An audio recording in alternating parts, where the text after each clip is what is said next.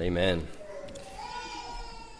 Love the worship here. You know, they say that the sign of a healthy church is that you hear the babies and the men singing. And you hear babies here, and you hear the men singing. So praise God for that. Amen. Amen. We'll open up your Bibles to Matthew chapter 5. We're going to continue our study on the Sermon on the Mount. Today we're going to look at what our Lord has to say about divorce. Matthew chapter 5, I'm going to read verse 31 and 32. The word of the Lord says, "It was said, 'Whoever sends his wife away, let him give her a certificate of divorce.' But I say to you that everyone who divorces his wife, except for the reason of unchastity, makes her commit adultery. And whoever marries a divorced woman commits adultery." Let's pray together. Heavenly Father, we thank you for the time we have. Lord, in these brief few moments, I pray, God, by the power of your Holy Spirit, that you would speak to your people the words, your very words of life. Lord, may the words that I speak today, God, be the words you have spoken, nothing more, nothing less. May you be glorified in it. As we sung in the song, Lord, with this, you've led us to this passage, Lord, we pray you would use it to glorify your Son. In Jesus' name, amen. If you were wanting to completely dismantle a nation or a culture, how would you do it? Remove God from the government? Yes and amen. Remove children from their parents and indoctrinate them with humanistic, Marxist, and pure evil ideologies? Yes, amen. Remove any and all foundations of absolute truth whatsoever?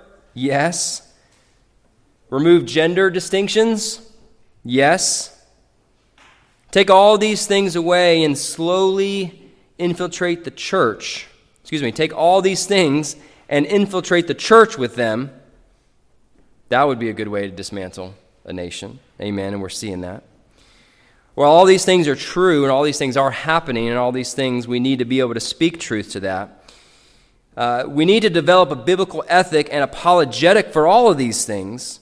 One also major reason for the downfall of our nation and our culture is the attack on the family. And more specifically, the attack on the creation ordinance of marriage. If you wanted to dismantle a nation, just erase the lines of marriage so that anything goes. Anyone can marry anyone for any reason, and anyone can divorce anyone for any reason. Matter of fact, let's just forget about marriage in general, since it's just a man-made idea. Let's just develop and let's just have people cohabit and pretend that they're married. Well, the view of marriage and divorce in our culture, if you haven't noticed, is at an all-time low. Unfortunately, even among evangelical churches. Even among churches. We see the divorce rates at all-time high, and there's not much difference in the Christian evangelical church. Matter of fact, you travel up and down I-77 right in our area, and what signs do you see? Life is short, get a divorce. You seen that sign? They're all over. Life is short, get a divorce. That's how we treat marriage nowadays, isn't it? Matter of fact, marriage is treated worse than used cars. Most people think, I'll drive this for a little bit, see how I like it. If it doesn't work out, I'll just get rid of it and get a new one. No harm, no foul. But the ramifications for divorce are far-reaching and have generational effects and devastating effects upon the culture. I venture to guess that everyone in here has been, in some way or another, touched by the divorce. Either you yourself have been divorced or you have divorced another. Your parents may have gone through a divorce, or your children may have gone through a divorce. This is the sad reality that we live in the fallen and sinful state of mankind. It may surprise you to know that the culture during Jesus' day wasn't too far different than ours in regards to marriage and divorce. It came up multiple times during Jesus' ministry. Divorce in Jesus' day was actually quite common, like ours is today. So how should we view divorce in this fallen world? When is it permissible? When is it not? What about remarriage? Well, we're going to seek to answer some of those questions today, but it will be impossible to truly exhaust the topic of divorce in one sitting, along with the many different scenarios that come up with divorced parties and application of Scripture and how to navigate those. Here in our text, Jesus addresses the misinterpretation and application of the Pharisaical traditions that were prevalent in Jesus' day. Now, on a side note, the fact that we're even addressing this topic today points to the necessity of verse-by-verse expository preaching. Going through books of the Bible verse by verse, forces preachers to deal with this difficult text like we're faced today. This is how a church can proclaim the whole counsel of God, as Paul says to the Ephesian elders in Acts chapter 20. We ought to be proclaiming the whole counsel of God. And just think for a moment the last few sermons that I've stood up here and delivered. They didn't come up in my own ideas. It's because we're going verse by verse through the text. Last week, I brought to you the sinfulness of sin, or the seriousness of sin. How many churches do you hear messages on the sinfulness of sin? And then before that was on adultery. Before that was on the biblical ethics of marriage. And within the adultery, we talked about sexual immorality and pornographic sex and all types of sexually immoral activities. And now we're talking about divorce. I venture to say I'm getting myself in all kind of trouble. But that's the beauty of preaching verse by verse through the text, is it not? Because I can't just cherry pick and pick what topics I want to preach on and just, you know what, that one's a hard topic, or you know what, that one's going to be real divisive. A lot of people aren't going to agree with whatever, there's going to be a split. Some people are going to think this. So I'm just going to avoid that, right? Now, there's nothing wrong with occasional topical preaching, but as we see even examples in the Old Testament, that when the law was preached, it was preached expositorily. It was preached where it was given the sense, if you read in the book of Nehemiah, that they were given the sense, they were reading the text, they were interpreting the text, and then applying the text, and they weren't skipping texts. So how many churches would go through the type of topics that we've gone through in the last few weeks? There's not a whole lot. So let's look at our text again. I'm going to read it. Matthew 5:31-32. It was said, "Whoever sends his wife away, let him give her a certificate of divorce. But I say to you that everyone who divorces his wife, except for the reason of unchastity, makes her commit adultery. And whoever marries a divorced woman commits adultery." So I first want to preface this sermon with this, that this week was one of the most intense studies that I've ever had on any text in a very, very long time. I wrestled with this text all week like I've never wrestled with Scripture in my life, and I'm still wrestling with this text. As we said in the Bible study earlier today, because we live in a fallen world and we have sin, we cannot clearly hear from our Father. Adam and Eve could clearly hear the Word of God. We cannot, because of our sin, clearly hear the message from God. That's why it takes hard exegetical work, and many, many people in the Reformed traditions of faith have varied differently when it comes to the topic of divorce. Okay? This is a very difficult topic. And when you're looking at any theological position, you must take the entire counsel of the Word of God. You can't take one part of a text in one instance and formulate a doctrine that then contradicts other portions of Scripture that speak just as clear or more clear to the topic. So there are difficult aspects to the position of divorce, and there are some things that I just can't hold to dogmatically at this point. And as I mentioned, I read many perspectives from many solid, reputable, respected, Reformed men and even not Reformed men. and there is not a consensus on some of the varying aspects of divorce. And matter of fact, you may disagree with where I am on the topic, and that's okay. We must all be good Bereans and study to show ourselves approved. Amen? But at the end of the day, I want you to know that I have diligently sought to interpret this text here in Matthew 5 that I believe is consistent with other texts that speak specifically and directly on divorce. And the primary text is being in Deuteronomy 24, Matthew 19, Mark 10, and Luke 16. But today, I am seeking to focus our text and the topic on Matthew 5. And I want to focus on what Jesus is saying within the context of his Sermon on the Mount. We will not have time to exhaust the whole topic of divorce or examine all the scenarios that may come up in life. You may leave with questions, and that's okay. And I may have a follow-up to kind of deal with some of the more intricacies and scenarios that come up and apply the Word of God to them. So that being said, what is Jesus saying here in our text? Well, I want to remind you that we're now in the third illustration that Jesus gives in the Sermon on the Mount, the third of 6 illustrations that he's giving to bring out the original intent of the law. Remember back in verse 17, he says, "Do not think that I came to abolish the law or the prophets. I did not come to abolish, but to fulfill." And so he gives these 6 illustrations to correct the oral traditions of the rabbis that they had taught throughout the ages. He wasn't abrogating his law. He wasn't making a new law. He wasn't destroying his law. He wasn't improving upon the law of God. He was correcting the oral traditions that the rabbinic schools of thought had passed down during the time of Christ.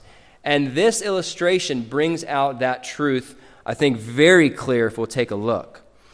So Jesus here in this, if you look at how he opens, he says, "It was said." Again, he's using the verbiage for oral. It was said, not it was written. It was said, "But I say to you," is what he says. Now, he quotes here in verse 31. If you have some of your translations, has this all in caps. It's referring to an Old Testament passage.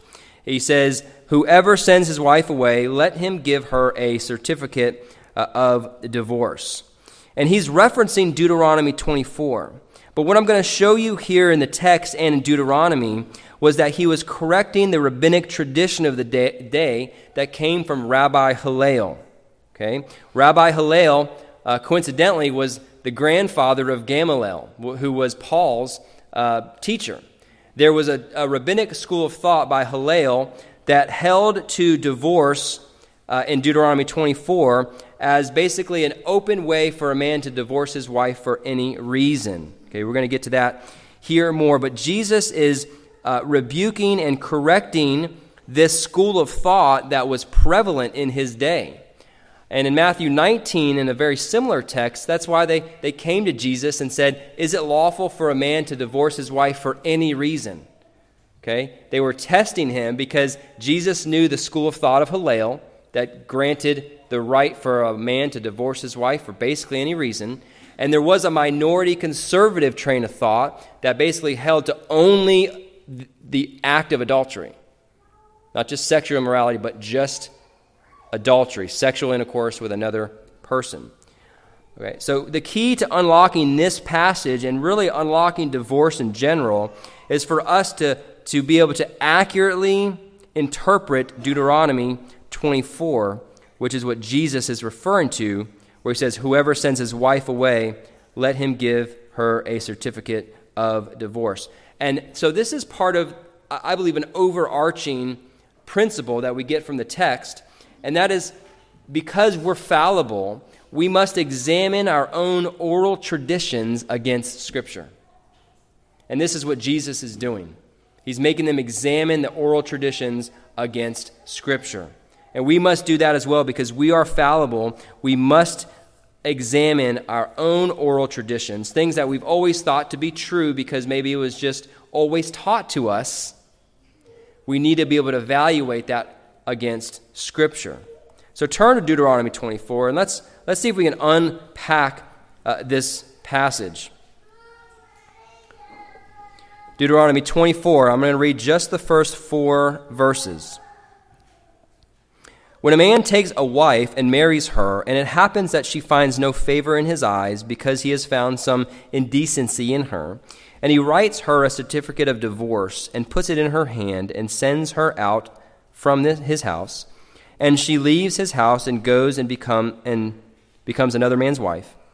And if the latter husband turns against her and writes her a certificate of divorce and puts it in her hand and sends her out of his house, or if the latter husband dies, who takes her to be his wife, then her former husband, who sent her away, is not allowed to take her again to be his wife, since she has been defiled, for that is an abomination before the Lord. And you shall not bring sin on the land which the Lord your God gives you as an inheritance. So there's a lot there. But I want you to notice that Moses, when writing this, he says in the first verse that, if the wife finds no favor in his eyes because he has found some indecency in her. That word indecency in the Hebrew means open shame, or it can also mean nakedness, shameful exposure, or uncleanliness. The idea seems to indicate there's some sort of sexual impurity. Commentators, even in Jesus' day, had a hard time interpreting this passage. During Jesus' day, the prevalent taking of the passage was that men could divorce his wives for any reason. This was the Hillel tradition. This allowed for divorce when the man simply was not pleased with his wife. Was not pleased. If you actually look at writings from the Hillel rabbinic tradition, it gives examples such as if the wife is no longer beautiful to him, or if he sees someone else that's more fair than his wife, he can divorce his wife. Matter of fact, written in the Hillel tradition, if she talks too loud, he can divorce her. Okay? Guys, be quiet, okay? Or if she burns his food. That was another reason that a man could divorce his wife. Again, men just look straight, okay? The rabbinic Hillel tradition allowed basically for open divorce if the man was simply not pleased with his wife. And this was held by most. And what they did in the oral tradition is they put the emphasis not on the reason for divorce, but they put the emphasis on the procedures for the divorce. They put the emphasis on the certificate of divorce. And they missed the later part or the latter part of the text, which was actually the whole point of the passage. And that is this. If the man divorced his wife and the wife marries another, and the second husband divorces her or dies, the first husband is forbidden to take her again to be his wife. That was the whole crux and the whole point of the passage, was to prohibit remarriage of two parties that were divorced and the one gets remarried. Okay? The command and emphasis was not about writing a certificate that was implied in the text. As a matter of fact, if you look at the passage and the way this is worded, it says in verse 1, she finds no favor in his eyes because he has found some indecency in her, and he writes her a certificate of divorce. So that verb is not in the imperative. Okay, this is very important. This is assumed in the text. Moses is not commanding the Israelites, hey, if you divorce your wife because she finds no favor, then you must write her a certificate of divorce. All right? So I'm going to get real technical, and you English majors probably remember these words, protasis and apodosis. Okay? Does anybody recognize those terms? I want to see who's an English major. No one. Okay. So the protasis is the if statement. If these conditions are met, then the apodosis is the then clause. Okay? Verses 1 through 3 is the if. Verse 4 is the then. Meaning the if is if a husband divorces his wife, writes a certificate of divorce, sends her away, and she remarries, then her new husband dies or sends her away, then you're not allowed to take her to be your wife again. That was the command that the oral traditional teaching of the rabbis missed. They were so focused on the command, they thought, as long as I write her a certificate of divorce, I can divorce her. Now, this is mirrored in Jeremiah 3:1, that if you look, I have it written down here. If you look at Jeremiah 3:1, it says, if a husband divorces his wife, and she goes from him and belongs to another man, will he still return to her? Will not the land be completely polluted? You are a harlot with many lovers, yet you turn to me, declares the Lord. So this is saying the exact same thing that is what Moses is prohibiting. He's prohibiting the remarriage of the divorced parties. And so what are we to make of this? Well, it's very interesting. Let's go back to Matthew 4 and look at the text here where Jesus says, you have heard that it was said, whoever sends his wife away, let him give a certificate of divorce. Here's how you know that Jesus is rebuking their rabbinic teaching. Because in the Greek here, the verb to give, it's in the imperative, meaning it is a command. So Jesus is saying, you heard that it was said, whoever sends his wife away, he must give her a certificate of divorce, period. That's in the imperative. Jesus is, the word in the Greek here is in the imperative. You following me? And in the Hebrew, in Deuteronomy 24, that verb, writing a divorce, is not in the imperative. It's not given as a command. It's in the passive. It's assumed. And the Greek Septuagint, which was the Greek translation of the Old Testament that was used in Jesus' time, that Greek word that was translated from Hebrew in Deuteronomy 24 is also not in the imperative. What am I saying? That it never was meant to be focused on the command of writing a divorce. It's a conditional statement. The command was that there's a prohibiting the remarriage of the divorced parties. I hope y'all are following me on that, because it shows that Jesus is correcting this oral tradition. You heard that it was said. Essentially, he's saying, you heard that it was said that it's okay to divorce your wife for basically any reason, so long as you write her a certificate of divorce. But I say to you that anyone who divorces his wife, except for unchastity, makes her to commit adultery. Jesus corrects the rabbinic misinterpretation and application of the law, and thus is reaffirming the law of Moses, Deuteronomy 24. He's reaffirming Deuteronomy 24. He's not making up something new. He's just reaffirming what was meant from the beginning by stating the sole reason for divorce is unchastity, sexual immorality, or fornication, it's been translated. And this is 100% consistent with the original intention of Deuteronomy 24. And so here's the problem, brothers and sisters. The Pharisees held to their oral traditions, making the Word of God none effect. They were so focused on the writing of the divorce, they missed the rest of the passage, and they missed the whole beauty and sanctity of marriage in and of itself. So the overarching principle is that we must too be able to evaluate the oral teachings or traditions that we hold near and dear to us, and we must hold it up and against the very words of God. I mean, those of you that have been Christians for a while, can you look back and think, oh man, I believe those things because maybe it was taught over the years or ingrained as me as a child, but when I really studied the scripture out, wow, that was totally wrong. So if you can look back and see that you were wrong in some things, how come you can be so sure that there's not something now that you're holding on to that's a tradition of man that is over and against the words of God?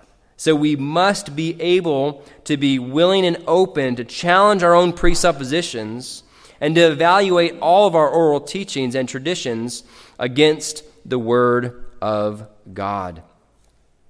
Now here's the next point I want to make, is that divorce was regulated for unbelievers in a fallen world. And because of this, Christians should focus less on when divorce is permissible and focus more on fulfilling their marriage covenant. I'm going to repeat that because I'm going to unpack that. Divorce was regulated for unbelievers in a fallen world. And so Christians should focus less on when divorce is permissible, focus more on fulfilling their marriage covenant. The Pharisees were consumed, friends. They were consumed with knowing when it was lawful for them to divorce. The Jews were so focused on the intricacies of divorce that they ignored the beauty of the marriage covenant, which was begun at creation. They were focused on the when, the where, and the how they could divorce. Many of us are like that today, aren't we? Many think in the Christian church, how bad does it really have to get for me to be okay with calling this marriage over? Maybe you have thought that. Maybe you have thought, how bad does this relationship have to be for me to have a clear conscience to be able to divorce my spouse? Instead, brothers and sisters, if you claim Christ as your own, we ought to be focusing on the blessing of marriage and how to do the hard work to glorify God in your marriage. Within the confines of a Christian marriage, listen to me, within the confines of a Christian marriage, two born-again believers in Christ, divorce should never be an option. Now, some may object to that. And there are cases where it turns out that one is actually not a believer. Okay, I'm not talking about false converts. I'm talking about two born-again Christians walking in obedience to God. Divorce should never be an option. Now, I think we probably all have had scenarios and know people where there were two supposedly Christians, and then one did something crazy, like went out and started to prostitute themselves around, or one was abusive, right? But it turns out, friends, that one was probably not a Christian. Because let me tell you, a Christian who falls into sin, say sin of adultery, that Christian is going to come to repentance, right? And that Christian is going to bear fruit in keeping with repentance, right? And friends, is adultery the unforgivable sin? No. So that other spouse who is a believer is going to forgive their spouse for doing that. And just because there's grounds for something, as we see in the text, it doesn't mean that you're commanded to do it. You get what I'm saying? Okay? So adultery is not the unpardonable sin. So within the confines of a Christian marriage, the husband and the wife should never have a divorce as an option on the table. I can't remember who said this, but I steal it. I think it was Vodi Bakum, but he said to his wife that if she ever left, he's going with her. You know, that's kind of how I feel with my wife. If she ever left, I'm going with her. Divorce was never and never has been an option in my mind. I set out from the beginning, learning God's word, that I would never, ever consider divorce, no matter what my wife did or didn't do. And isn't that how Christ treats us as his church? I'm getting way ahead of my notes, but it's just good timing for that. Does Christ ever think, well, this child of mine who I bought with my blood upon the cross, if they do this, it's okay, but if they cross this line and commit this grave sin against me, then you know what, I'm done with them. No, Christ says, I'll never leave you nor forsake you. He will not leave you if you're in Christ. And so that ought to be our mentality if we have two Christians that are walking in obedience to the law of God. We should have this mentality within the confines of a Christian marriage. So the point is, brothers and sisters, we shouldn't focus like the Jews did on the permissibility of divorce. And they actually came to Jesus in Matthew 19 and Mark 10. They came and asked them when it was lawful for them to divorce. They were so enamored with knowing, when can I leave my wife? When is it okay to divorce her? And as I mentioned in Matthew 19, They say in verse 3, the Pharisees, is it lawful for a man to divorce his wife for any reason? And what's Jesus' answer? Verse 4, he answered them and said, have you not read? This is a rebuke. They should know the word of God. They should know the law of Moses. Have you not read that he who created them from the beginning made them male and female? And said, for this reason a man shall leave his father and mother and be joined to his wife, and the two shall become one flesh. So they are no longer two, but one.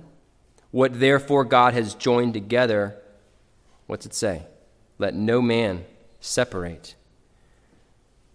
So Jesus doesn't go immediately to Deuteronomy 24 when they ask, hey, is it lawful for a man to divorce his wife for any reason? No, he goes to Genesis 2 and rebukes them. Like, you should have looked beyond Deuteronomy 24 and looked at Genesis 2. And so they go, whoa, Jesus, what about Moses? Look what they said. Why did Moses command? There it is. Remember? They misinterpreted Scripture. They thought the commandment was on the certificate of divorce.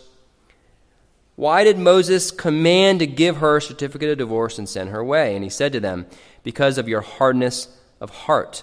Moses permitted, it's a different word in the Greek, permitted you to divorce your wives, but from the beginning, it has not been this way. From the beginning, what? Before man fell into sin. From the beginning, divorce was never permissible because sin had not yet entered into the world. God made it permissible because of the hardness of heart of man, and then regulated divorce, but from the beginning, it was not this way. The key words in this passage, let no man separate. From the beginning, it was not this way. Now, one key point to this text is when Jesus says, because of your hardness of heart, Moses permitted divorce. This word, hardness of heart, was not something that was isolated to the Jews in the time of Moses. So many people see that and say, oh, that's because the Jews, they were hard and they kept rejecting God. But this word in the Greek is used for much more. It's a word that's used for outward rebellion and hardness of heart towards God. So this was not something that was isolated to the Jews, but this speaks to all of mankind's sinful state. And that's why Moses permitted divorce in the law of God, because of the hardness of heart of mankind in general. But those of us that are in the new covenant, those that are bought by Christ, those that have a regenerated heart, we have a new heart, don't we? We don't have a hardness of heart. We don't have a stony heart. It's been changed by God to a heart of flesh. This is why I believe that two believers that are walking in a marriage covenant before God as Christ as their Savior with the Holy Spirit have no need of divorce, because Jesus says it was not this way from the beginning. Just because divorce is permissible, it does not mean it's mandatory. And a true believer who fails their marriage covenant by not being faithful, as I said, will have godly sorrow leading to repentance while bearing fruit. This would not be easy. No one said it would ever be easy, okay? But it's possible with Christ at the center. It's possible to forgive a spouse who has done such horrendous thing, but if they're repentant, they're in Christ and they're bearing fruit, it's not impossible, okay? It's hard, but it's possible. And we need to be able to view that divorce was never intended from the beginning. Third point I want to make is this, that because Jesus upholds the law by giving the sole grounds for divorce, therefore, we must seek to fulfill our marriage covenant. Now listen again. Because Jesus upholds the law by giving the sole grounds for divorce, and because of that, those of us married must seek to fulfill our marriage covenant. So Jesus here in our text gives us the sole grounds of divorce. He says, except for unchastity. Verse 32. Or your version might say fornication or immorality. Now, it's important to note that Jesus does not use the common term for adultery as the sole grounds for divorce. That word is used earlier in the text here in verse 27, thou shalt not commit adultery. That word in the Greek is literally sleeping with another person's wife or another man's wife. It's sexual intercourse outside the confines of marriage. Jesus doesn't use that word adultery here. He uses porneia, which is translated immorality, unchastity. And listen, porneia is not synonymous with adultery. Porneia is defined as illicit sexual activity. It could be intercourse, but it could cover a lot more sexual sins that don't involve sexual intercourse. And it's used in Scripture even for things that are more broader than sexual sins. This word porneia and its counterparts in the Hebrew is used for apostasy, idolatry, or even religious unfaithfulness. So porneia does not assume adultery, i.e. sexual intercourse. Jesus uses porneia distinctly from adultery in passages like Matthew 15:19 and Mark 7:21, where he says in the Matthew passage, for out of the heart comes evil thoughts, murders, adulteries, fornications, which is porneia. So he uses them distinct in other passages. Same thing in Mark 7, verse 21. So in our text, Matthew 5, and in Matthew 19, Jesus gives the sole grounds for divorce and does not use the word adultery. The word for adultery that he does use earlier in the text is the noun form of the word that's used throughout the entire New Testament for adultery. Everywhere where you see adultery, either in the noun form or the verb form, is what Jesus does not use here in Matthew chapter 5, but he uses porneia. So porneia is used for a broad range, as I mentioned, of sexual sins and symbolic for other sins. And because it is an umbrella, so to speak, our task now as good stewards of the Word of God is to determine what within the definition and usage of porneia allows for divorce. Y'all tracking with me? We have to determine when Jesus says that the only grounds for divorce is by means of porneia, unchastity. Now we have to determine what within that confines allows for divorce. So it's helpful at this point to look at the marriage covenant itself and examine the covenantal duties that husbands and wives owe each other. And then we can take those covenantal duties, we can take the porneia that Jesus says is the only grounds for divorce, and we can combine them to see what grounds for divorce, what porneia is inclusive that Jesus is speaking to here. Okay? Now, when I read Matthew 19, Jesus quotes Genesis 2 and gives the marriage covenant.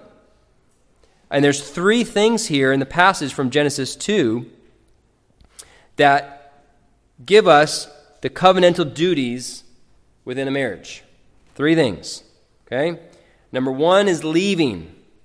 For this reason, a man shall leave his father and mother. This is part of the marriage covenant. Husbands and wives are to leave their familial life, their society that they had in their former family, okay? And they are to leave that behind and be united to their spouse. They are to leave in a physical sense, yes, although sometimes they would live under the same roof, and that's fine. It's not, you got to physically go away. But physically leaving, mentally and spiritually leaving their society they had in their former family, their mother and their father, and be united to their spouse. So if a spouse were to then physically desert his or her spouse later, then they have broken their covenantal duties because they have not come together and be joined with their wife. And Paul addresses this here in 1 Corinthians chapter 7, verse 15. He says, if the unbelieving one leaves, desertion, let him leave. The brother or sister is not under bondage in such cases, but God has called us to peace. So how do we make sense of this when Jesus says the only reason for divorce is for reasons of porneia or unchastity, immorality? And he says that's the only reason, okay? So some commentators say, yeah, he says that, but then Paul also says desertion. So we have to add that too. But if Jesus says only this, then are we pitting Paul against Jesus? Or could it be that because porneia is used symbolic for other things like apostasy, that within the definition of porneia, it includes this desertion, which Paul clarifies in 1 Corinthians chapter 7. That's what I would hold to. Okay, I don't think Paul is pitted against Christ, and we have to try to make that distinction. Desertion must be taken, in my view, as inclusive in Jesus' usage of porneia, and this breaks the marriage covenant that is in Genesis 2, that a man shall leave his father and mother and cleave to his wife. We see actually a very similar example in Judges 19, verse 1 through 3. We have this example of this priest, this Levite, who takes a concubine as a wife. And then in verse 2 it says, "But his concubine played the harlot against him, and she went away from him to her father's house in Bethlehem in Judea, and was there for a period of 4 months. Then her husband arose and went to speak to her tenderly to her to bring her back, taking with him his servant and a pair of donkeys." So here we have a wife leaving. But it says played the harlot against him. This word in the Hebrew is very similar to the Greek porneia, and it could mean sexual sins, but it's also used figuratively for idolatry or unfaithfulness. And the lexicon, the Greek translation, translates play the harlot to depart from. And that would make sense. She goes to the father's house. She's not out prostituting herself, okay? And so I believe that this falls into this realm of porneia, that this concubine left and deserted, right? If she went to go play the harlot in adultery, it would actually prohibit that person, the priest, from going back to her. Why? Because there's another law in the Old Testament in Leviticus 21 that prohibits priests from marrying adulterers or prostitutes. Priests are prohibited from marrying prostitutes. So here we have a priest, marries a concubine. Concubine leaves, okay? The word translated could be play the harlot, but again, then it wouldn't be legal for him to go after her, okay? But the Greek translates the Old Testament to simply departs, leaves, okay? I know we're getting technical, but I want to make the point that porneia can also include desertion, or one leaving their marital duties and deserting their spouse. So we must conclude that Jesus' usage of porneia in Matthew 5 includes desertion. The second marital obligation within the covenant is cleaving. So the first is leave, right? We're to leave and cleave. Cleaving, or your version might say be joined with his wife, right? Now this has an immediate connotation of a sexual joining, but it's also much broader than that. It's not just sexual. The Greek word here in Matthew 19 is kaleo, which means an act of gluing together, to be closely associated with another in an intimate, caring relationship. Okay? That's a marital covenant. It's part of the marital covenant, to leave and to be joined together. Kaleo, to be glued together. This word carries the idea of close intimacy, where the two parties are looking after each other's best interest. They're caring for one another. And this is all throughout the New Testament, is it not? 1 Peter 3:7, Peter says, "You husbands in the same way live with your wives in an understanding way." 1 Timothy 5:8 says, "But if anyone does not provide for his own, especially for those of his own household, he is denied the faith and is worse than an unbeliever." So when you're joined together with your spouse, husbands are to care for them physically, providentially, emotionally. This stands over and against a spouse who would continually seek to inflict pain upon them through abuse. This stands over against husbands who do not provide physical needs for their wives. And Paul, as I read in 1 Timothy 5:8, says that husbands who do not care for their own household, including their wife, they don't care for their wife and the things necessary for life, which includes protecting them from physical harm. It says they are worse than an infidel. Paul says for somehow, some way, these despicable men and women, because it does happen on the other side, but these despicable spouses who treat their wives in a way, they are in worse condition than an unbeliever damned to hell. It gives the idea that these despicable people have greater condemnation because they did not care for those in their own households. Husbands are to love their wives as they would love their own bodies. Ephesians 5:28. Just as husbands would not seek to physically harm their own body, they have strict commands not to do so to their wives. And as a result, the husband, in the case of abuse, has violated his marriage covenant and grants the right for divorce. He has refused to cleave to his wife, to be joined to his wife, to nourish her and to protect her. And not to mention, friends, that the sixth commandment, remember I've taught through the sixth commandment, thou shalt not kill. And the overarching principle for thou shalt not kill is to preserve life. There's a positive command to preserve life. So a spouse suffering under the tyranny of physical abuse is obligated to take action to preserve their own life. So therefore, a spouse who is actively and willingly seeking harm upon their spouse is breaking their covenantal duties, and this too would fall under Jesus' usage of porneia. The third thing is being one flesh. So the covenantal duty is to leave father and mother, to cleave to their wife, and then it says, be one flesh. And this has pointing directly to sexual intercourse. Being one flesh, Paul uses the same terminology in 1 Corinthians 6:6 to speak about sexual intercourse. Okay? So we're to cleave, and the two shall become one flesh. This again, is about sexual relations, and even when they have kids, it's a symbol of them becoming one. Husbands and wives have a conjugal obligation to their spouse. They have a conjugal obligation to their spouse. When one violates this right through depriving their spouse of sexual relations or by committing indecent sexual acts outside the marriage bed, this is a violation of the marriage covenant.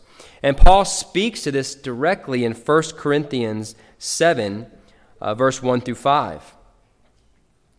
He says, now concerning the things about which you wrote, it is good for a man not to touch a woman, but because of immoralities, each man is to have his own wife, and each woman is to have her own husband. The husband must fulfill his duty to his wife, and likewise also the wife to her husband. The wife does not have authority over her own body, but the husband does. And likewise also the husband does not have authority over his own body, but the wife does.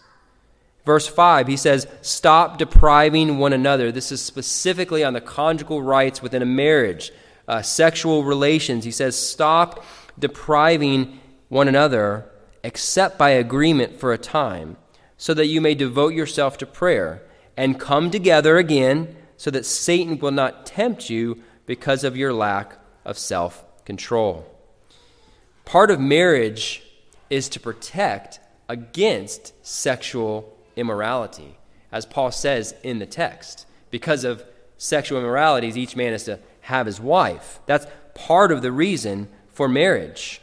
When a husband or a wife deprives their spouse of this conjugal duty, it could cause their spouse to stumble. Look at verse 3 of 1 Corinthians 7. This is a duty here not to be ignored. The husband must fulfill his duty to his wife. Husbands, your body is not your own, but your wives'. Wives, your body is not your own, but your husband's. Paul says, stop depriving one another, except by agreement. And that word depriving means to defraud. You possibly even sinning against your spouse by defrauding them, depriving them of their conjugal rights as a spouse.